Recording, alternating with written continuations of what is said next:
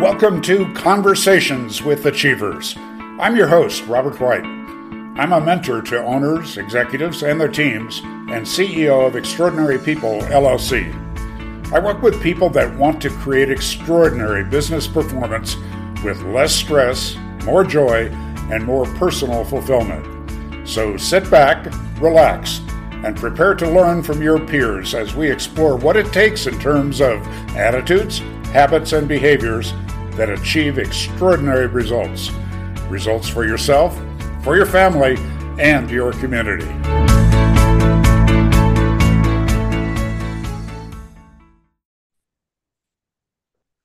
Hello and welcome to Conversations with Achievers. It's always good to be with you, my audience of business people, looking for that little edge that will help us be more successful, have more fun, more peace, more joy, more time in our lives. And today we have a really interesting and fascinating story to tell you via my guest, Richard Blank. Richard, welcome. And why don't you introduce yourself and talk a little bit about your background and how you got to where you are? First, Robert, I can't thank you enough. I love your show, Conversations with Achievers. I gravitated towards it. Next thing you know, I'm sitting here with you today. So I got a lot of great things to share. But I'm originally from Northeast Philadelphia, graduated the proud Abington High School back in the day. And my favorite class was Spanish. So I doubled down on it. I was a Spanish major at the University of Arizona. During college, I interned for Telemundo. Post-grad, worked for the importers of Corona. But Robert, when I was 27 years old, I was given a 1 in a million opportunity to move to Costa Rica for just a couple months, work at my friend's call center. Well, listen, if you can get past your parents' guilt, you can live anywhere in the world. And that 2 months turned into working with my friend for 4 years, and I've been living abroad for 23 years. And so really, I was building on momentum, loving the second language. It opened many doors for me. And just by keeping that sort of open mind, I was able to build a life outside the United States. Well, we spoke a bit before we started today, and I mentioned that I've lived abroad, and many of my listeners know this, for 23 years of my adult life. And but I went to Japan. That was my first resident stay, with a promise of staying 3 months, exactly similar to yours. And that first stay was 12 years. Mm-hmm. So I do identify with that piece. So talk to me about what you've been up to in Costa Rica. Well, for the past 15 years, I'm the CEO of Costa Rica's call center. But prior to that, when I was at my friend's center, really, I was not C-level. I was with the proletariat. I saw the good and the bad and the happy and the sad. And the one thing I learned, and I think it's applicable to any vertical, is that people deserve their dignity and they want job stability. They want some sort of acknowledgement, but not false praise. And if you encourage somebody to grow and you invest in them in self-reliance and self-confidence, you can get some people that will possibly extend fidelity and not leave. I mean, I compete against Amazon, Robert. And so we're dealing with the big boys here. So how do I compete? Well, my location is great. I'm right downtown by the universities, train stations, and hospitals, but it's not that. I got the largest pinball and retro arcade game collection here in Central America for my agents. So they got free play to hang out with me to recharge batteries and let off steam. But I also want to know their name and break bread with them. And prior to making a single phone call, we go into the training room after playing some games, of course, to work on soft skills and to address fear. Because what they've done by learning a second language is 10 times harder, Robert, than any campaign I'm going to put them on.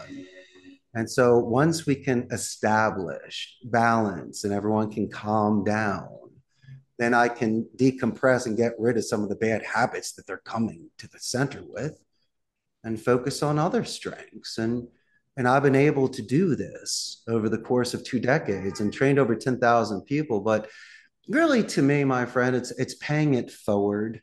You complimented me prior to this podcast saying, I'm a good salesman. I also see myself as an educator. Really, I don't like to force hands. You have to make the final decision to move forward. But I really want to give them something to where they're not compromising ethics, values, and morals. They become more marketable. I can use this delicate English second language to enhance their vocabulary, make it more diplomatic and strategic. So it's You more know, balanced. I think our audience would really find some value in having you expand on your interview and that process of bringing people in. It seems to me that it's a bad bargain for many business people. They don't know what to do in interviewing somebody, and then the interviewee comes in believing they need to kind of pull the wool over your eyes or portray themselves as something different than they are. Certainly, you mentioned fears. Certainly, covering up any fears that they have. So it's a lose-lose situation, I think, for many business people. What do you do that to get that barrier to come down and to get an authentic answer from a potential hire? Well, I just see it as an adjustment of mass and energy. It's not a lose lose for me because if I'm just going to do a traditional interview and you're going to give me the bells and whistles and 5 minutes worth of rehearsed rhetoric, we're not getting anywhere. I'm going to ask you, Robert, to turn the piece of paper over and give me a couple paragraphs of a coming of age moment. I want to know when you beat up a bully, saved a kitten, or did it twice in one day. I want to see if you can expand, but naturally, I want to see your grammar and vocabulary. But let me see what you are on a rainy Wednesday so I can really get there with you. And the fact that you disclose something with me, taking care of family, being a marathon runner, maybe a master of the violin or art, or just being an awesome person with certain interests outside of the center. That's more important to me. This is an individual, Robert, I can work with. I mean, if I'm just hiring a gun, they're a mercenary and Machiavelli's the prince. They'll just leave me for an extra dollar. I'm looking for somebody that's thinking long term so I can delegate and promote you and give you that sort of self-confidence to come to my office and tell me about a good call or potentially a bad call. And see, when we listen to your phone call through the QA department, you're going to be the one to tell me where you could find areas of focus or improvement because it's self-analysis and self-study. I've balanced your bike enough, Robert. You should be at the stage right now where maturity and impulse control, you can shed some fat and show me where you could be the most productive. And that's, if you're planning on leading, you need to show me that you can make those sort of adjustments because you'll be adjusting others. And it's a beautiful growth process, and we do it carefully. So we will bend you.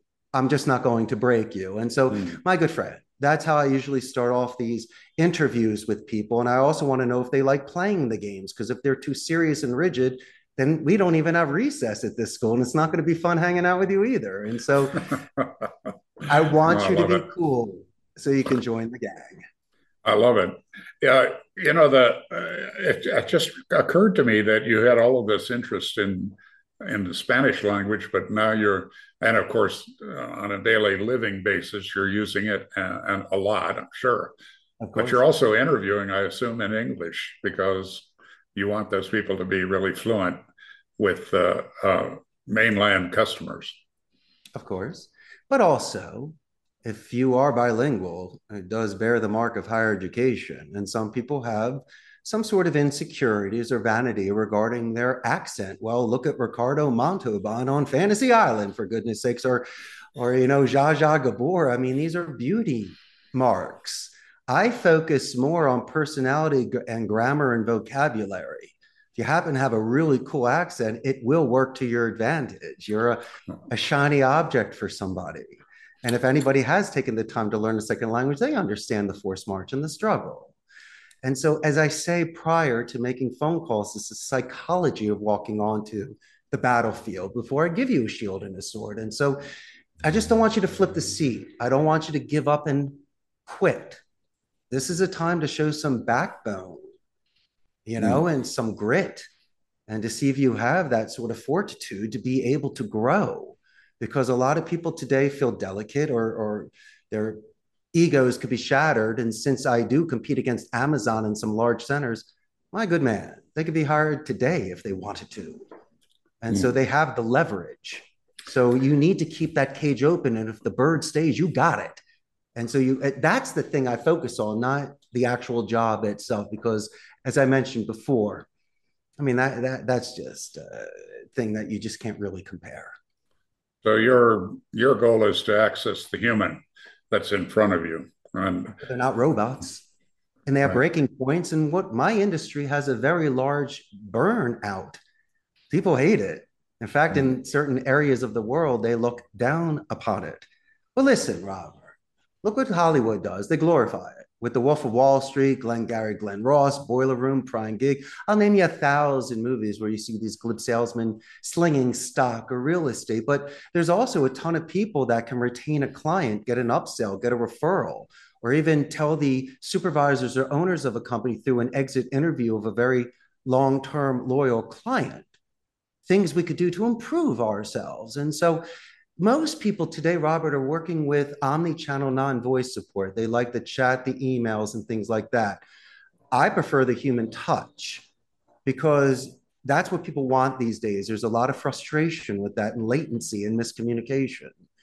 And so, in regards to my center and even this industry, there's a lot of people that can assist at banks, at medical centers, with law firms, or just anywhere and anywhere. People still want to talk today as much as texting is important when it's really in when it's the big thing, a code red. You really want to talk with someone. And so Uh, I a want VP, that. I want that human being. we're always That's pressing zero, you know? yeah. That's a good way to say it. I think that we can all identify with that. Richard, in building your business, and something we try to do in each of our programs is to ask our guests, first of all, has there been a wreck or two, and how did you recover from it? And then following that, what have you learned about running your business that you think would be of value to our audience? The only record too that I had was blind faith. And also I was a little naive in the beginning. I thought that once someone was with me, they're going to get a gold watch 40 years later. I was not used to attrition. No one wants to be broken up with right before the junior prom. And so I had to realize that chaos shows character. And the moment that I called my client, explained the situation, had a solution, no surprises. We had that foundation. And then when the good times are there, we're popping corks and everyone's loving it. And so that's just a part of maturity and growing up in business. You have to be realistic. But what did I do correctly? I was extremely conservative with my money. And so when I started, I didn't overextend myself. I didn't need a penthouse suite. This is a non-visual job. It's a call center. And I was working out of my home. So I started renting a turnkey station at a blended call center. I didn't have my privacy, but station worked. I had the overhead, paid the taxes, made the margin. It was top dollar, did it for a couple of years. But once you built the capital, I was able to rent out space for 150 seats. Naturally, you can purchase used equipment. That saved me, pennies on the dollar. So I could scale that way. And then after a couple of years, I had enough capital to purchase a building where I'm currently at and build a third floor and house 300 seats. It's not exotic like the hare, it's the boring tortoise that goes slow and steady, but can avoid the holes and the rabbit holes and the things that can set you back. And then finally, when you do lose a client, if you are responsible and you have reserves, you're not making very quick and rash decisions, desperate decisions, or panicking to pay your lights. And so That grandma said, if you can't pay for it in cash, don't do it. So a lot of the stuff was exceptionally conservative when starting my business. that key word is desperation. You know that you make all of us make the worst decisions when we're desperate. So it's good to do what you have to do, so you just avoid ever being desperate. I, You never want to compromise ethics. I'd rather turn down more accounts than accept. And if you're desperate, you're taking things that are gray area and shady. Next thing you know, I'm the fall guy, and I'm not going to do that. It's a strict Catholic country. The agents can choose where they want to work. And so I have to ensure after 2 decades that my reputation is fine and that I'm offering things where they can go home and tell their mothers what they do for a living. you know the an interesting thing for me is that uh, it's really the distinction between startup entrepreneurs who are really doing it on their own versus people that go out to get funding and God bless them and when it works out. But I notice with clients that sometimes the enemy is having too much money in the bank, that they get a little sloppy with commitments that they make. You know, even the big tech giants now are laying off tens of thousands of people. They overhired when things looked like they were going to, get better forever. Now, they're dealing with somebody else's money, and that's different than somebody like you or me or many of our listeners who are dealing with their own cash and need to avoid desperation. Uh, they need to be desperate about avoiding desperation. Does that make sense? It does. It also depends on how you were raised. If you had certain mentors and educators that taught you financial responsibility, or you possibly had a crazy uncle that spent money like a drunken sailor, you can kind of see what that looks like. The guy doesn't have two nickels to rub together. But when it comes to running a business, you know, what's it? 10% of businesses make it a year, 1% make it 10 years. I mean, my stars were aligned. This should have never happened. And so for me, I guess being grounded and humbled the whole time is fine. Almost Kenny Rogers telling you in The Gambler, you don't count your chips until you leave the table. I'm not counting a single chip until the day I retire. I'm still grinding this out like Rocky. I might be in like the ninth round still. I don't know, but I'm not looking up until it's done. And I'm gonna and like the best gamblers are the ones that play steady hands, and they have a system. And so if you say money is bigger in the bank, well, that sometimes increases problems. And you shouldn't be sloppy. You should be even sharper so you don't lose it. But I mean, this is a case by case basis. I'm just talking about myself. I just know how I was raised, the people that showed me, my grandparents, how they started their companies at the turn of the 20th and made their money during the Depression. I found that extremely interesting. It's like the people that have the cash during the Depression purchase stuff and then they hold on to it when things are booming. And so there's timing to it Yes. as well. And so, as I say, the best thing to do is take a deep breath and ponder it and don't make those rush decisions if there's not a sense of urgency, Robert. You know that I just was talking about most small and medium-sized business people, and yet I'm going to quote or attempt to quote Andrew Grove. You know, he was the long-serving CEO of Intel Yeah. and built it from a nice little company to a behemoth. And uh, I can't recall his exact quote, but it had to do with basically a healthy paranoia, a healthy fear of what might go wrong. Another expression that I've always liked is that part of the CEO's job is to do a stray bullet drill from time to time. That one opening that might destroy your business. To really look for that, plan for that. Here's what we would do if the worst possible thing happened.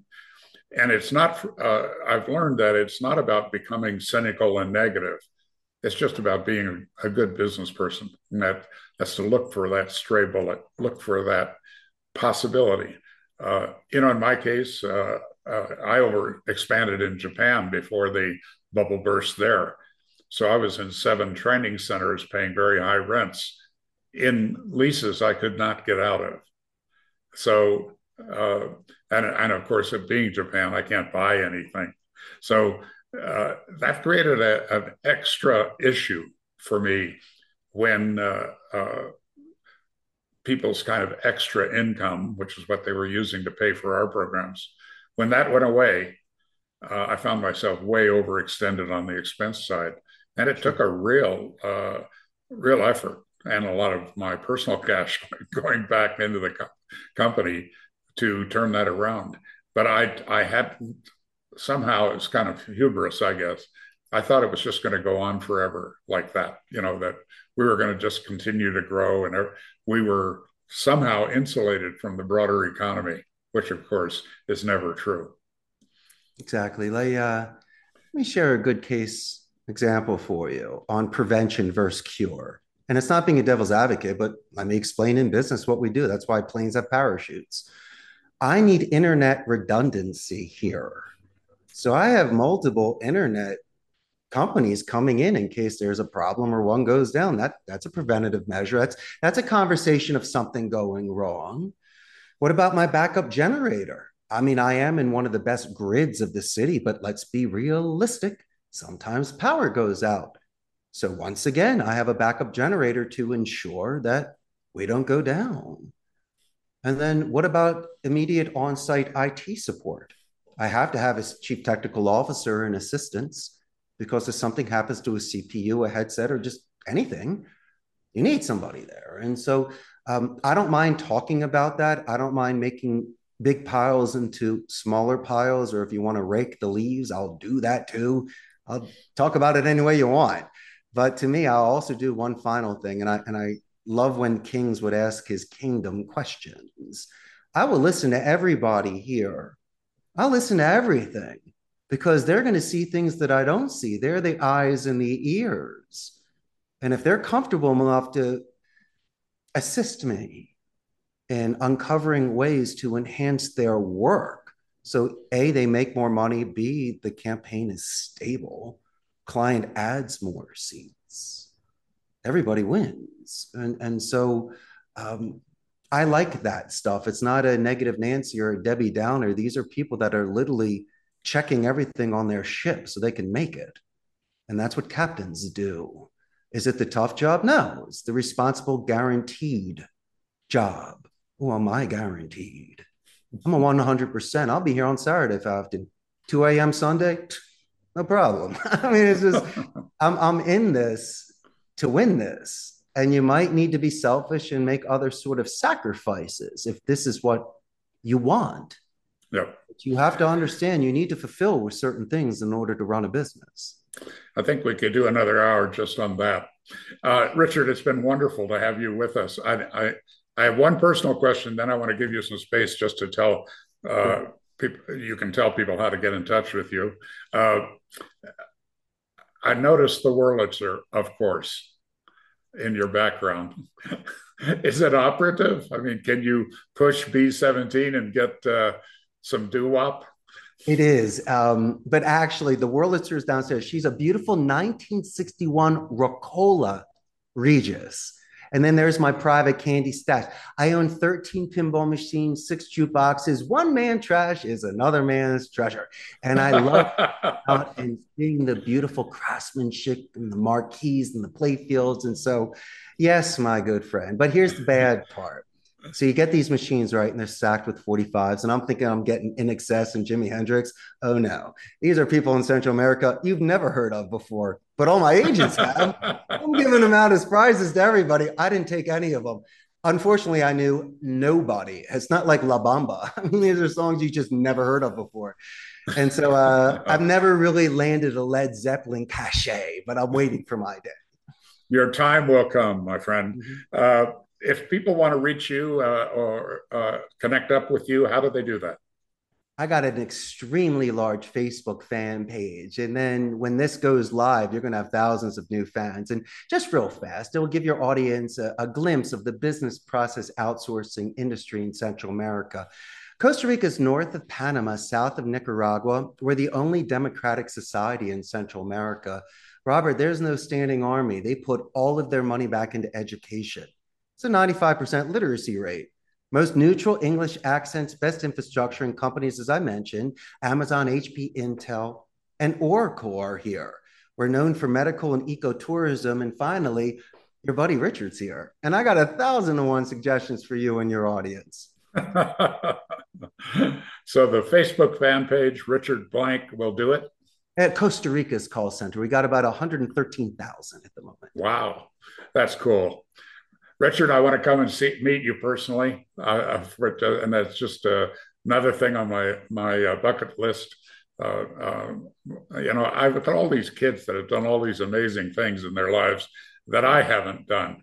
I mean, to some degree, I suppose they're following their father's footsteps in some ways, but now I'd like to follow theirs and do a little bit more fun travel. So a lot of people are under pressures and their opinions are provided. It depends if you want to be a dreamer and take that chance. That's my last bit of advice. Fortune favors the brave. Be bold, drink life, as long as you have good intentions and good faith, then by all means, I think you should try. You never know where it could take you. Richard, thank you for today, for the wisdom, for the fun, for the smiles, for the ideas. Much appreciated. Pleasure's mine, Robert. Thank you so much. All the best.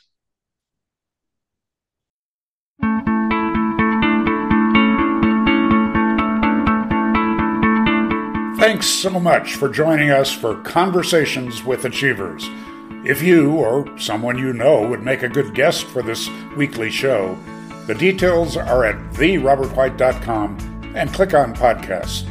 I'm looking for businessmen and women with a story to tell, stories that might benefit other owners and executives.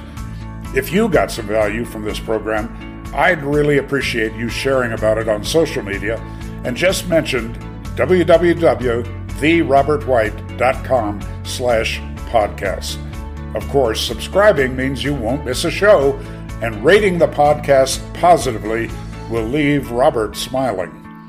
I'm building a movement here for leaders who want to succeed in business, succeed with their families, have fun, and contribute toward making the world a better place. It's special to me that you chose to listen. I look forward to connecting again next week. Remember, reach out to me anytime with any questions or concerns at therobertwhite.com.